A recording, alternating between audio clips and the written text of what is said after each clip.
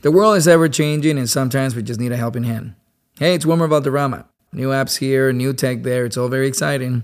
But it's nice to have something you can count on. Like insurance from State Farm. ¿Tienes preguntas sobre tu seguro?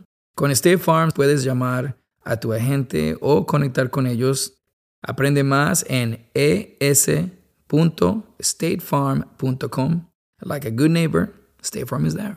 Life is full of surprises. Some good, some not so much. Hola, it's Honey. Hola, it's Carolina. Y sabes que estar preparado para cualquier cosa es importante. Whether that's in our roles as mothers, wives, businesswomen, or podcasters. On our show, Life in Spanglish, you know that being open to unexpected turns has been an important part of our success. Pero we can use some help. Oh, yes. La buena ayuda is welcome. Y si pasa algo, tranquilitos. Isn't it good knowing that with a State Farm agent, you can worry less because someone will be personally invested in safeguarding your goals? Plus, they have the options to talk to a real person whenever a customer needs, especially when those unexpected turns come up. It's the personalized attention you can count on. Aprende más en es.statefarm.com. Como un buen vecino, State Farm está allí. This is an official download from thecustardtv.com.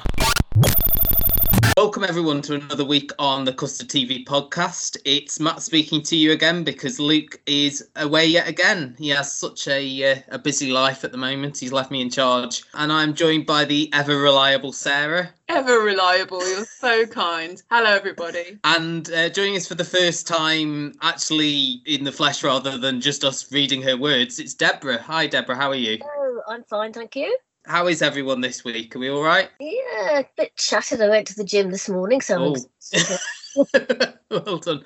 Now, Sarah, you were volunteering at Pride the other week. How was that? Yes, it was so much fun. Actually, absolutely knackering. And I left at about 6:30. I thought, do you know what? The night belongs to the youngsters. I can't do this.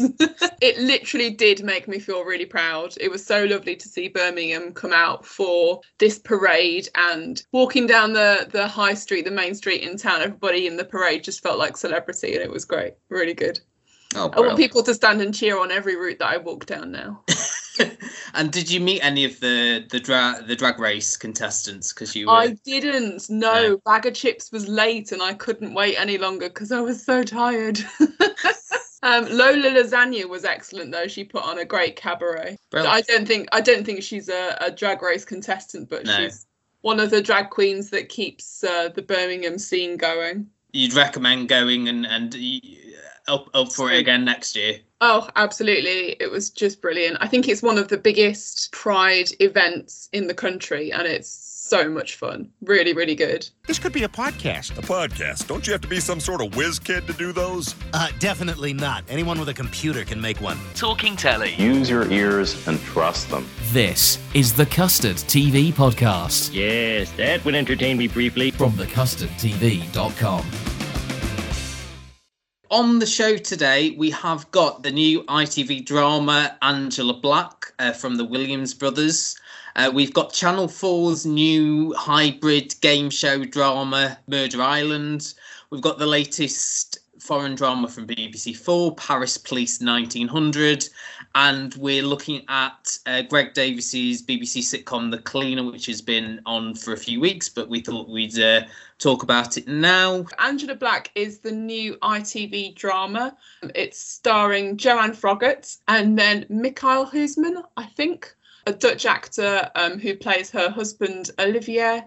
They are a successful young couple with young children in one of those kind of grey box houses, you know, with massive cold dining rooms and kitchens that people seem to really like on an ITV drama. The ITV drama house. Almost exactly like the house last week. Hollington Drive. Hollington Drive, yes. Yeah, I thought they might live on Hollington Drive. I thought this might be a shared universe. Next door neighbours. Number 9, inside number 9. That's right, yeah, all in the same community. Yes. Olivier shows hints of dickishness from the very beginning. And then, is it pre-credits that he's already beaten up his wife and knocking her tooth out? It's a very busy first 10 minutes. It's within the first 5 minutes, isn't it? Poor Angela had her tooth knocked out. She covers up the beating ASAP, going off to the dentist, and really tragically, I think, blames her child for the injury, saying that her son knocked her tooth out accidentally with a door. So there's a lot of heavy-handed metaphors in this, because she works at a dog shelter. She's trapped in a cage with a frightened animal, or is she the frightened animal? She nearly unburdens herself to a stranger outside a pub at Halloween. We found out that she's also had previous serious injuries from her husband 4 months ago, and the last time she actually got the kids away from him, but she did come back. So Ed Harrison is this guy who is basically following her. He says he's some sort of private detective or a fixer or something, and says that he's been hired by her husband to dig up something serious on her or fake something nasty so that she doesn't get custody of the children. It's a pretty silly setup in my mind, but I really did believe in Ed's character. He seemed very earnest. There's some sort of private history that he's aware of. He uses the word Edgewater and she reacts, but we don't get any more information in this episode. Olivier's a total creep. He's just awful. He tries to pay his wife off with money under her pillow like some sort of messed up tooth fairy.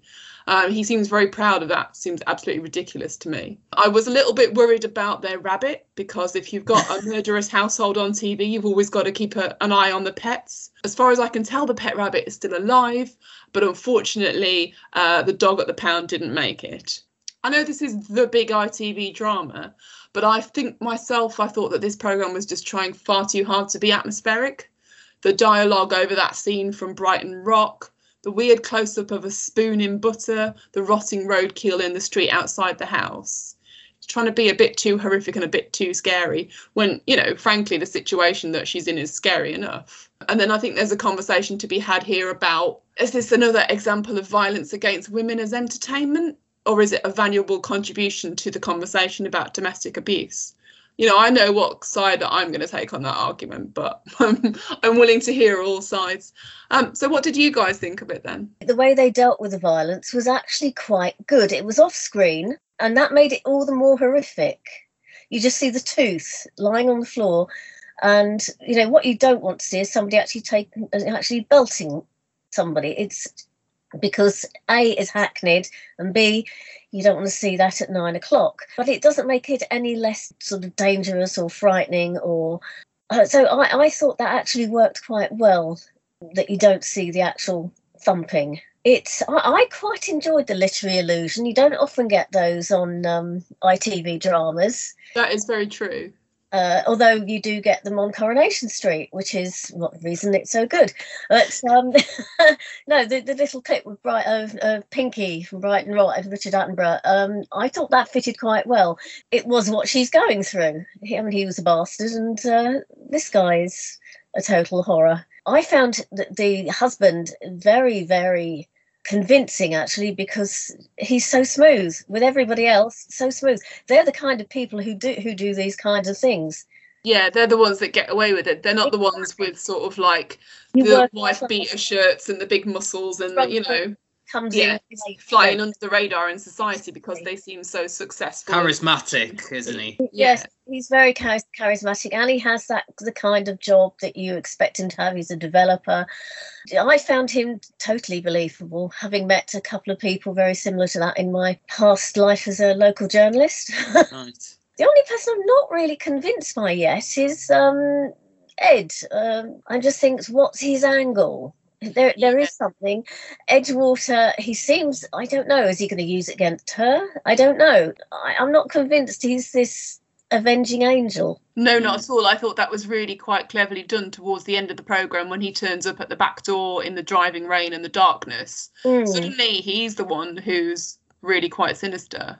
Spoilers, he says that suddenly Olivia has decided that Angela must die. So is Ed actually a hitman rather than an investigator, Or a bit of both, somewhere in the middle? Because he did say, didn't he, that he offered him money to set her up in some way. And I thought the money under the pillow was part of that, trying to set her up for something. But maybe I just misread that. Maybe it was just...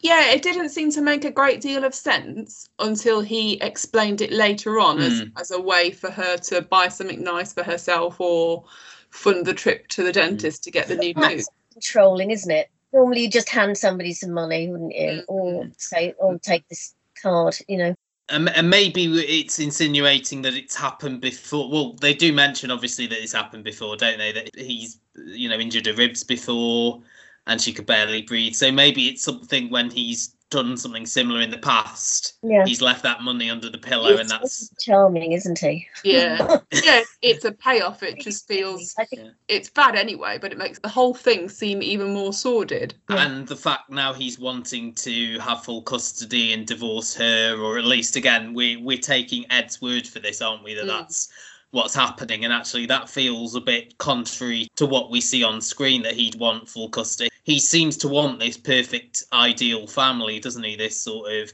I live in this nice house with this pretty wife and these two boys, and this is the ideal, really, and I am in control. I am the master of my domain, really. I think that's what it is. I think for me, and Deborah, obviously, we watched Maid last week, didn't we, for the podcast, and had similar themes of the domestic abuse. And I think of the two, I think Maid, for me, felt more realistic. This, as you say, felt more dramatised, more for the sort of the sake of advancing the plot. As you say, it does happen, and often it is these men who put on a front that behind closed doors it is like this. But I just wasn't taken with it, really. I don't know. I'm not massively into Joanne Froggatt as a lead. It seems that they often cast her to portray this victim, don't they? I mean, they'll play victims well. Yeah, liar, and I believe in Downton Abbey wasn't she a storyline was pretty in that tragic as well? Because she's quite a small, slight-looking, fragile blonde woman, and that's the sort of parts that she gets cast for. And obviously, this is the Williams brothers as well, who did Liar. So maybe it's we like to have Joanne Froggatt, as our lead. I didn't buy their chemistry much either, I have to say. That I didn't buy them as I don't know if you either of you agree. I have to say it did look like he was slumming it. She seems very sort of working class. He's obviously not. Yeah, so they weren't a great match, I don't think. But of course that just makes it easier for him to completely control her. And I have to say, I was expecting there to be more of a sort of a shock at the end of the first episode. I suppose what we got was, Ed turning up in the garden at the end, didn't we, and saying all these things that the husband, Olivier, had killed someone in the past. But I was expecting something more to happen, almost like one of the main characters would die or be injured. I don't know. It just felt like a bit of a... That usually happens in ITV. Yeah. Push them too fast, I think. Do you reckon? You like that ending? I quite like that they're leaving it to you. It moved a bit further in the second episode, but I don't like too much at once. I mean, we've also got to worry about what's happening to these poor children. What's going to happen to them? Maybe there'll be sort of accidental casualties in this. Well, they're definitely going to be casualties, but quite a good. I don't normally like ITV series because they're far too melodramatic. They seem to go out of their way not to make this so melodramatic as others, without the very visual violence. It's very much under the surface. Yeah. There's been a huge amount of domestic violence going on during lockdown, and of all classes and all casts, so it is timely. I was going to say it seems to be something that the perpetrator obviously wants to keep quiet, but it seems to be something that the victim wants to keep quiet, sort of through embarrassment or worry about whether the children are going to be taken away from her, or I don't know, her public perception being altered in some way in people's minds, and that's really sad. But I'm sure that is entirely accurate. And I think it does sort of play on to the theme from Liar that they were setting up about, who is telling the truth here after this, this devastating rape, who's the one that's telling the truth, and the perceptions there. And I think, it's good to see this in a primetime drama, because it isn't something that gets covered outside of possibly the soaps. But I think just in terms of the plotting and the interest I have in it, I don't think I will be watching any more. Deborah, I think you will be. It seems like you quite like this. I probably will, because I do think she's very good. I like her. And unfortunately, I think it's so timely, because this has been going on so much. And as I say, all classes, all kinds of people. And what about you, Sarah? Will you be watching more, or...? No, I don't think it's for me. I really don't. I don't know. I just didn't really connect with it. It probably is, as Deborah says, it's a timely conversation to have. But I just feel at this point, personally, I'm aware of domestic violence. Thank you. If I'm going to see something about domestic violence, I think I want to see it from a female point of view, just for another voice in the conversation, I suppose. Just quickly going back to Maid last week, that was based on the memoirs of someone who was in a domestically abusive relationship. So I think that's maybe why it had more authenticity than perhaps, the Williams brothers, who are working off possibly third-hand accounts or things they've read about. I think maybe that's what I'm looking for. If it's going to be something that is going to be a traumatic and difficult watch, then I'll take the authenticity, thanks. It is on Sunday nights on ITV. Next up is Channel 4's experiment show. This is a very strange one. I've written it down as a game show or a quiz show, but it's a strange one, isn't it? Part game show, part crime drama. Now, I don't know if either of you remember this, but BBC One did something similar to this back in the early 2000s called The Murder Game. Right, yeah. Sarah's nodding. Yeah, vague recollection of it as well, and it was actually on primetime BBC One on a Saturday night. The Murder Game was, if I remember correctly. This is Murder Island, so it is part crime drama because it's written by Ian Rankin, oddly, who I don't believe has ever written for TV before. So it's a murder mystery involving the murder of this young lady called Charlie Hendricks. It's set on the island of Hersa, which is a island just off the coast of Scotland, I believe. Charlie has links to the island. She went there a lot as a child. She's come back to the island recently. We're not quite sure why yet, what she was leaving behind, but she seems to quite quickly have got embroiled in a dispute that some of the locals are having over a lot of the land being bought up for a new resort. And she's found murdered by one of the people who are on the island to try and convince the locals to sell their land. And the murder is being solved by 4 pairs of amateur detectives, people who think that they would make good detectives. They're being led by real life former detective inspectors. The SIO on the case is a lady called Palm Sandhu, who is almost like the Simon Cowell of this. And we've got 2 deputies as well, Simon Harding and Graham McMillan. And it's essentially a mix of watching these pairs bumble their way through the investigation, and we're seeing sort of what happened to the character of Charlie leading up to her death. And an odd choice, I thought, was to have Charlie narrate the piece as well, talking us through the couples solving her murder and this weird merge of the game show and the drama. Deborah, what did you make of this? Oh, I cannot stand anything that is. I don't like reality TV, basically.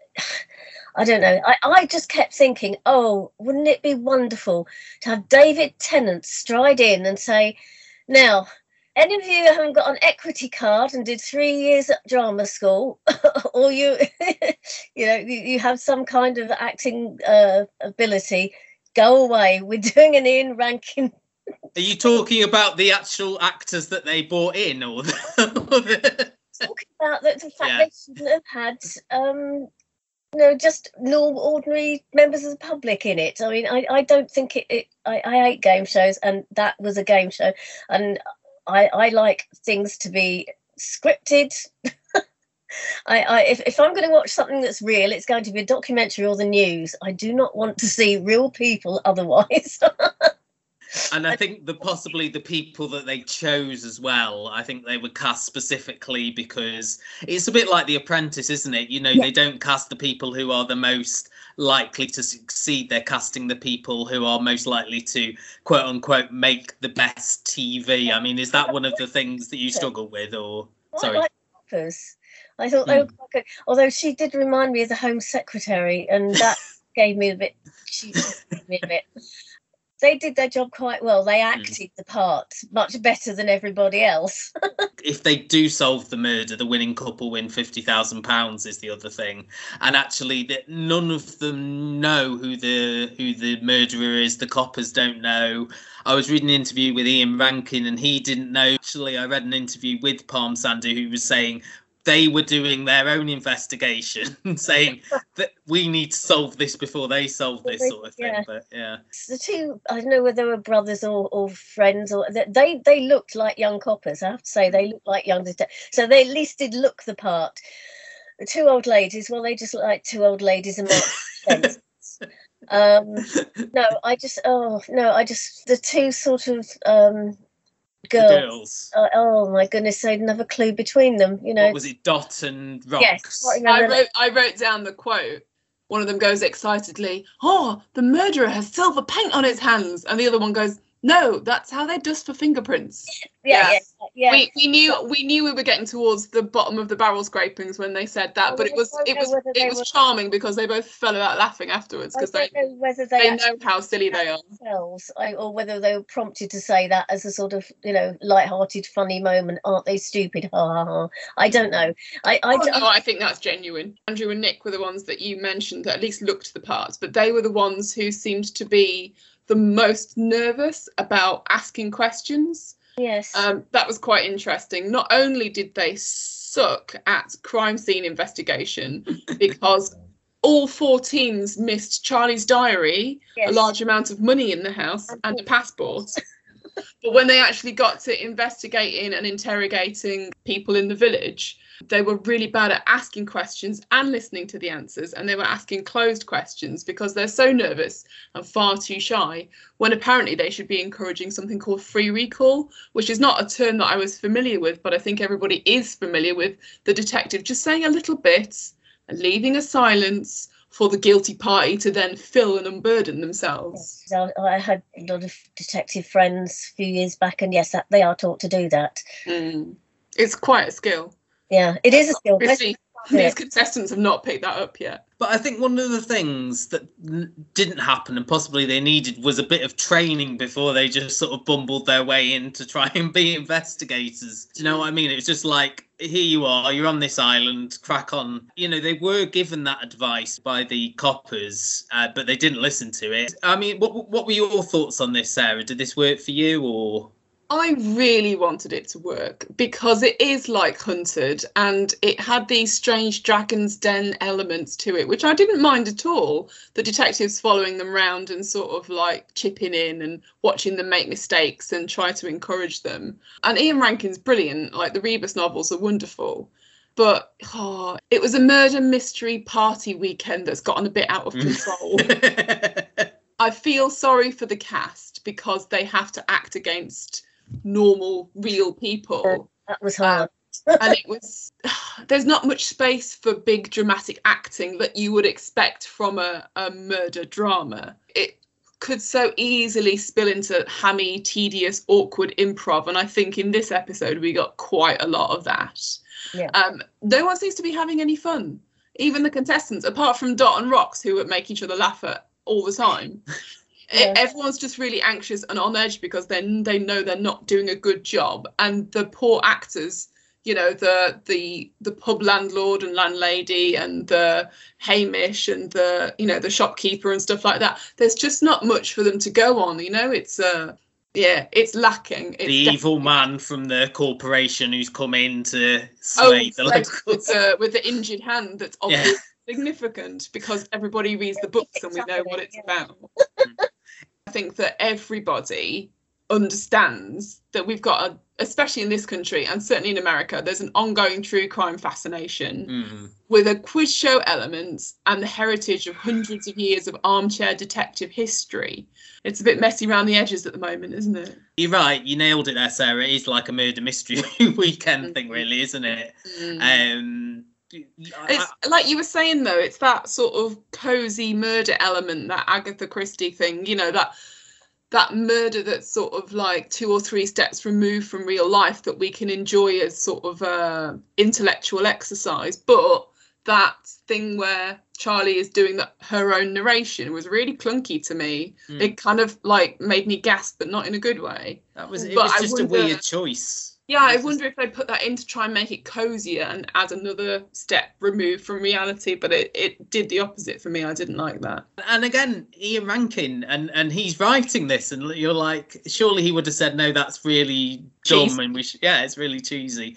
And I think they do try and make you care about these couples. I know that Sarah and Richmond, wasn't it? And you had Sarah who said, she studied criminology, and she wanted to go into this line of work but could never find a graduate job. That's your reason to root for them. And as you mentioned, Andrew and Nick, I think it's Andrew whose dad and granddad are both detectives, so there's the link there, and he's obviously not inherited that knack for it. And then you've got, as you say, the two older ladies, Chrissy and Caroline, who are wannabe Miss Marples, really, aren't they? They're saying we don't want to be underestimated. And I suppose, I don't know, if none of them solve it, which it doesn't look like any of them are, do they just keep the money channel for, or do they have to give it to someone? Do you think the police could be team number 5?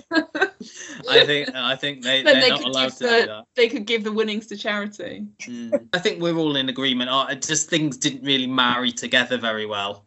I think that's sort of our general... No, it was a great idea, badly executed, but I still have hope. I have faith. So I will be watching the next. Oh, you'll be watching. Oh, that's a surprise. I won't be, and I don't think Deborah will be either. I don't think this was up yours. So you're not a fan of anything reality TV? No, you won't watch like a Hunted or something like that, or nothing? I do have a sneaking admiration for Gogglebox, but that's basically because of the voiceover, which is so funny. You can't not like Gogglebox, though. I think not like that. No. I wouldn't say that's reality. I think they call it constructed factual or something. Yeah, I give that an honourable exception because it can be entertaining. Yeah, that's less manufactured, isn't it? They're just pointing the camera in someone's living room, so there's a lot less manufactured as you do get in some reality shows. Something completely different now. Well, I suppose we've got the criminal element to it. Paris Police 1900, which is BBC4's new Saturday night foreign drama. It is all available on the iPlayer now. Deborah, do you want to just set us up the basic plot to this? Yeah, real story. The Dreyfus case. We started our company, Girls Who Do Interiors, before we even graduated design school. And we turned to Chase for Business to build along with us. They had everything from banking to payment acceptance to credit cards all in one place. And with the Chase mobile app, our business is wherever we are. It's made for business owners who build to inspire. Learn more at chaseforbusiness.com. Make more of what's yours. Real customers compensated. Chase mobile app is available for select mobile devices. Message and data rates may apply. JP Morgan Chase Bank, NA member FDIC. Deck your home with Blinds.com. DIY or let us install. Free design consultation. Plus free samples and free shipping. Ho, ho, ho! Blinds.com invented a better way to buy custom high-quality window treatments with no showroom mock-ups or waiting around for quotes from pushy salespeople, saving you time and money for the holidays with upfront pricing right on our website. Go right now to Blinds.com. Satisfaction guaranteed. Satisfaction guaranteed. Shop Blinds.com's Green Monday sale. Get up to 45% off, plus doorbuster deals. Blinds.com. Rules and restrictions may apply. Went on for a long while. It was a case that completely separated all factions in the Third Republic. And this comes at, I think, the second time they tried Dreyfus was coming up to 1900. So you're right slap bang in the middle of this period where, again, he's being tried and they want to send him off to Devil's Island and so on. And a lot of these people in it actually existed. The commissioner, Lepan, he's real. And also, yes, the president, died exactly the same way as they show you. Wow. So they say. They certainly know he died of a stroke. All of a sudden. Too many strokes. Exactly. So this has long been the sort of the idea that people wanted to have of, that's how he went.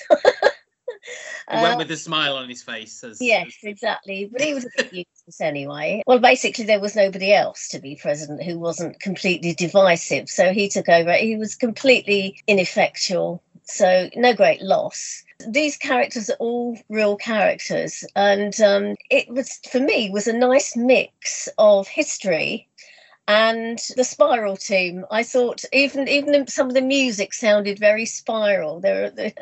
So I did find it quite enchanting, really. It looked beautiful as well. I think the actual set dressing was fabulous. It looked real.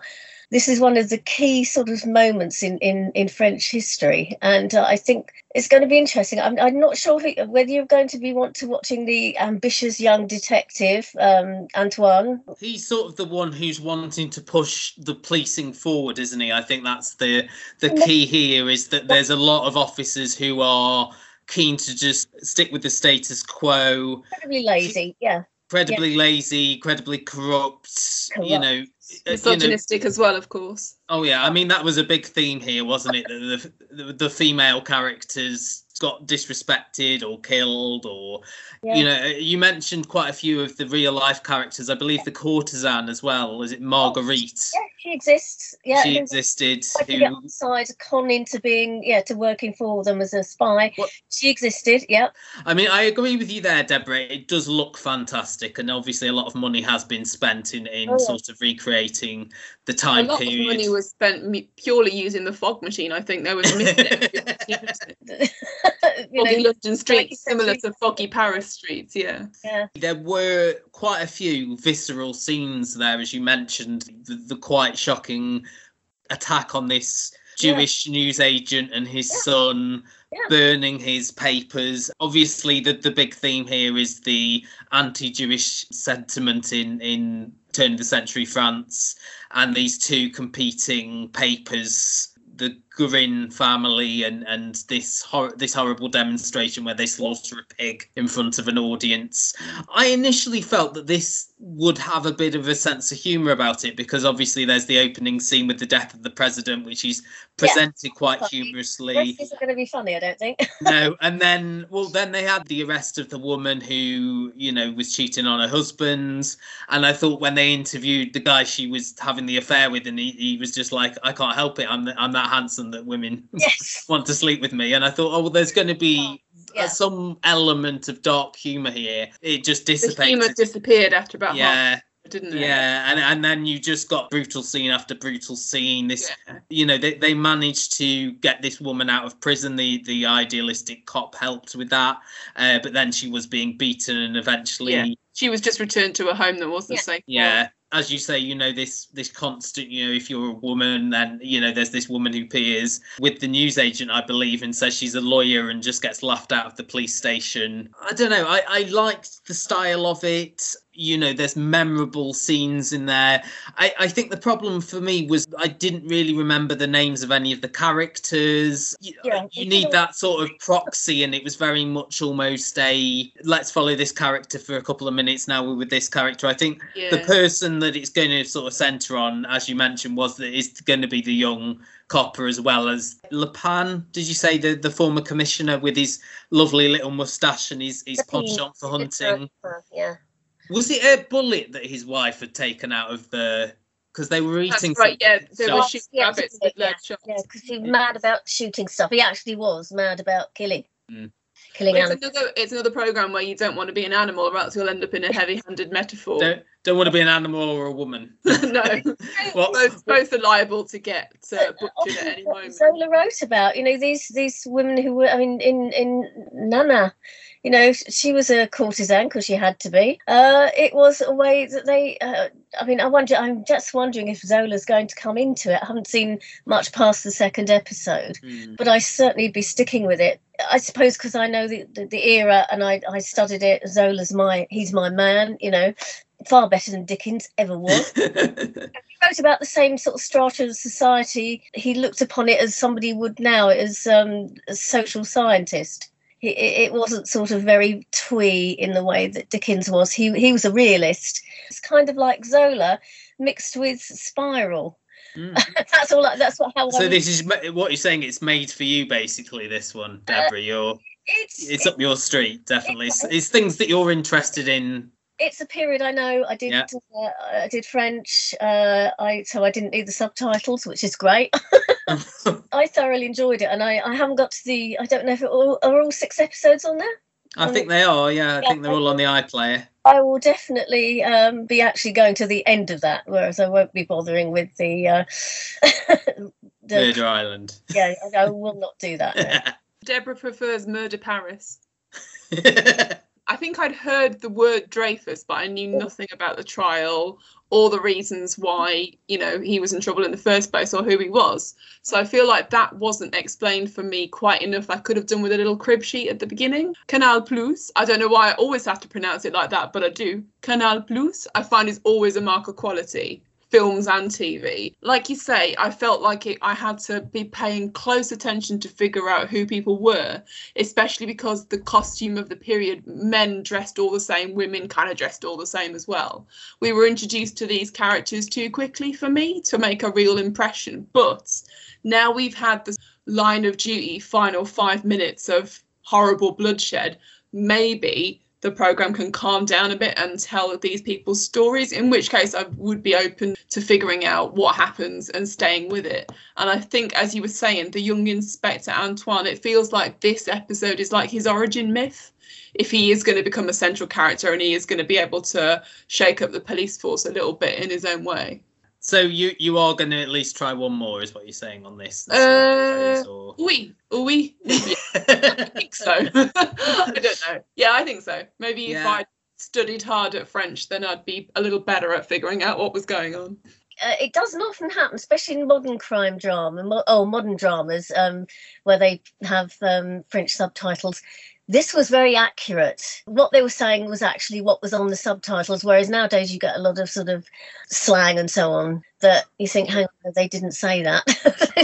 That's really, really good to know. That gives me even more faith in the production company and in BBC4 as well. I know subtitles have been a hot topic on the internet in recent weeks because of Squid Game and the failings of closed captions and subtitles on Netflix. So I always thought that BBC4 would go to the right people and get the subtitles accurate, but you never know because I can't compare the two, so it's really good that you said that. Nothing really sort of struck me about it. As I say, I liked the style of it. I thought that they did well with some of the set pieces, but I think the characters were a bit lacking for me. There was no one that I really wanted to spend that much time with, so I won't be continuing with this. And finally, something that doesn't have a lot of violence and murder, well, a little bit of murder, I suppose, post-murder, is... Quite a lot of murder, let's be honest. Well, I mean, I've watched the first 2 of these. There's one murder and one sort of explosion, I suppose, wasn't it? It's The Cleaner. It's a new BBC sitcom, and Sarah will lead us through it. This is the new Greg Davies sitcom that I think has been out for about 3 weeks now. It's all available on iPlayer. I think, unfortunately for Greg, it came along at a time when we were watching a lot of other really, really good comedies. So this one was sort of left to the side a little bit. But the more I read about this, the more interested I became in watching it. So it's a remake of a really successful German series. They've had 6 series of it. And let me just attempt the German here. It's called Der Tatortreiniger, which means the crime scene cleaner in German. Deborah, have you got German as well as French? I've got German as well, 2/8. Yeah. Well, if I got it wrong, then I blame Google, because that's where I got the pronunciation. You got the thumbs up there, so, I think you did all right. My Spanish is better than my German or French put together. Okay, so this is Paul Wiki Wickstead, who's a crime scene cleaning technician responsible for the removal of any signs of death from the crime scenes that he's called to. This is episodic. It's a half-hour sort of bottle episodes. It does seem very theatrical, very ambitious. It's two-handed, essentially. Even though other characters pop up, it's Greg and his co-star who are the main people throughout these. It's like a little play. It's beautifully shot. It feels like the money was well spent, not just on the big-name cast. So I watched the first two as well. And Helena Bonham Carter was Sheila, the terrifying murderous widow who stabbed her husband in a frenzied attack after a miserable life with him. She's on the edge of madness throughout, which really doesn't feel like Helena Bonham Carter is being stretched at all. And David Mitchell as well as the pompous author Terence, who's disconnected from his own life because he's so busy using every emotional moment for his novel. Again, felt like a relatively easy job for David Mitchell there as well. Yeah. There was some scatological stuff in episode 1, which was a bit much for me personally, but pleasingly silly. And then there was a very beautiful duet between the two as well, which I wasn't expecting. I've seen the show described elsewhere as an acquired taste, quite weighty for a half-hour comedy, and I think that's probably right. But maybe that betrays its German origins, a country that we don't typically associate with humour, but then I think that's just a slightly xenophobic stereotype. So when it comes to death, melancholy and darkness absolutely go hand in hand with comedy. And I think Greg Davis pulls this off really, really well. Perhaps it does deserve more praise and more airtime than it's getting, because I've not actually seen it. Is it BBC Two? Because I've not seen it in the schedules. It's BBC One on Friday nights, which feels like a really odd place to put it up against Gogglebox, as we've talked about Gogglebox already. So that's why I've just not seen it in the schedules. I think it would fit better on a BBC Two, where their darker comedies are more... Maybe a sort of Monday or Tuesday night thing, like Inside Number 9, at sort of 10 p.m. would be just the thing for it. What were your thoughts, Deborah, on this? Pretty much the same. The antagonist-protagonist idea, it works well. It's quite claustrophobic almost. He gets into these houses with these... he never knows what he's walking into. I've seen all of them now, and they're all very different. Very different characters that he comes up against. The first and second one, okay, yeah, you're shocked to see Helena Bonham Carter there, but it's a good curtain raiser. The best one for me was the one called The Aristocrat, and I'm not going to do any spoilers for you, but it reaches some real emotional highs and lows. It's very, very upsetting at one point and quite a shock ending. And Stephanie Cole she just gives a masterclass in comedy acting together. What I like about the fact that he's taken on this very wordy tragicomedy, there's no throwing himself about and slapstick like there was in Man Down, because Man Down I found very wearing. But no, this actually is, you get into deep emotions, don't you? You get into... Yeah. It's, as I say, can be quite claustrophobic, but that works for the comedy. And also, as you say, there's a lot of tragedy there as well. I was not sold on the idea at first, but when I started watching it, I watched it to the end. I thought, yeah, no, that's good. It is absolutely the sort of thing that I could have watched in an evening, definitely. Yeah. If I had the emotional readiness for it. Yes. Of the two that I've watched, the first two, and it's interesting, Deborah, you say that those two are the curtain raiser and it gets better in quality as it goes on. Yeah. I thought the first one was a little bit too much for me. The Helena Bonham Carter performance, the duet, the fantasy sequence. She was a real diva, wasn't she? Yeah. Yeah. She's the kind of person who you couldn't say, Helena, can you just tone it down a bit? Yes. And I think it felt like, we're really lucky to have her in this. Let's just sort of let her do her thing and we won't give him any notes. And it didn't really work for me all that much, but I think David Mitchell and Greg Davis obviously possibly already know each other from the comedy circuit, so have got that relationship. And I think that episode I really liked, where you just saw his frustration every time you heard him make a noise in the next room, and I suppose his attitude towards his grandmother's death as well was quite interesting, the way he was just very reserved. I like how it's not clean cut, I like how it's tragic, it's death, it's complicated, and all that is true. And I find it impressive that they've managed to keep those emotional beats so real in what is quite a silly, outlandish comedy. I also really like how Wiki is quite pompous himself because society underappreciates him, dismisses him as just a cleaner when actually he's a very scientifically minded specialist. Yeah. But also he's got that outside of work, he's a curry and pint loving lad, and I thought it was quite interesting because it did feel like a sort of continuation of Greg Davis's kind of comedy range, because he's done this thing before, and I think there's elements of it in the other character that he's played in Man Down and Cuckoo, the sort of creeping sadness and futility of a small life and how these big things come in and upset it. He's one of those stand-ups who can do those sort of tragic elements in the comedy as well. And of course, he's got his physical size on his side that he uses quite frequently as a punchline. And then there was that in the second episode with the bookcase that kept falling down and the cats and things like that. And I think those moments for me when it got a little bit too silly, I think possibly lost me a little bit. But I think it is deeper than it possibly seems from the advertising and everything like that.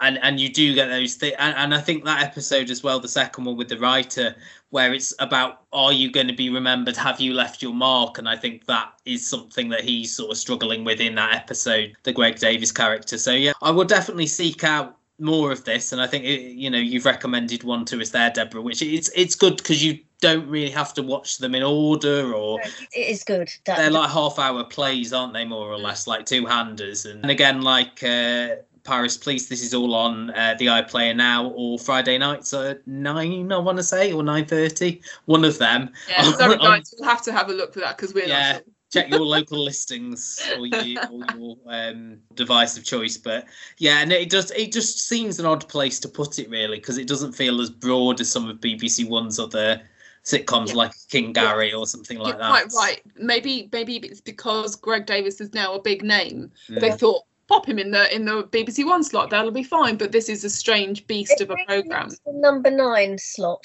that kind of slot that had. That would have been perfect.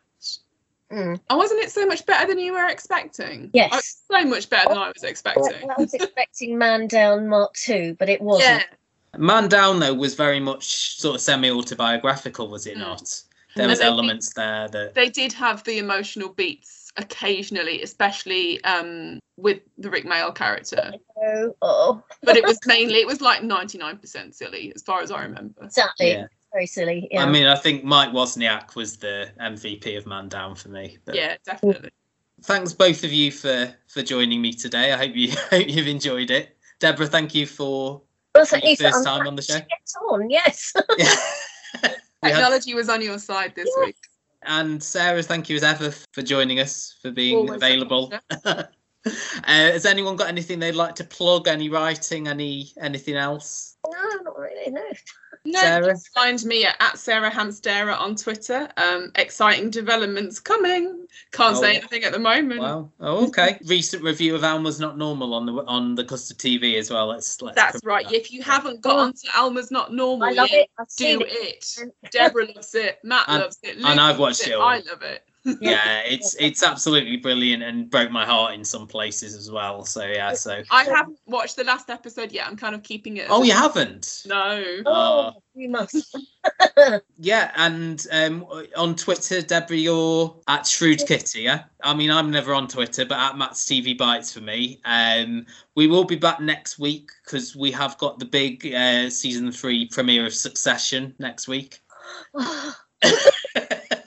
My favourite. Someone's looking forward to that. And also American Crime Story Impeachment as well. I'm not sure if should be looking really forward to that. With Clive Owen as Bill Clinton, oddly.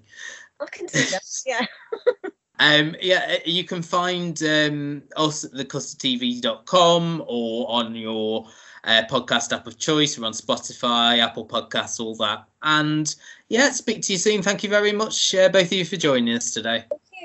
Thanks, bye. Rate and review us wherever you find us. Search The Custard TV on YouTube, iTunes, and Facebook. Selling your car to Carvana is as easy as... As easy as pie? Sure. All you have to do is enter your license plate or VIN. As easy as a stroll in the park. Okay, then just answer a few questions and you'll get a real offer in seconds. As easy as singing. Why not? Schedule a pickup or drop off and Carvana will pay you that amount right on the spot. As easy as playing guitar. Actually, I find that kind of difficult. But selling your car to Carvana is as easy as... Can be. Visit Carvana.com or download the app to get an instant offer today.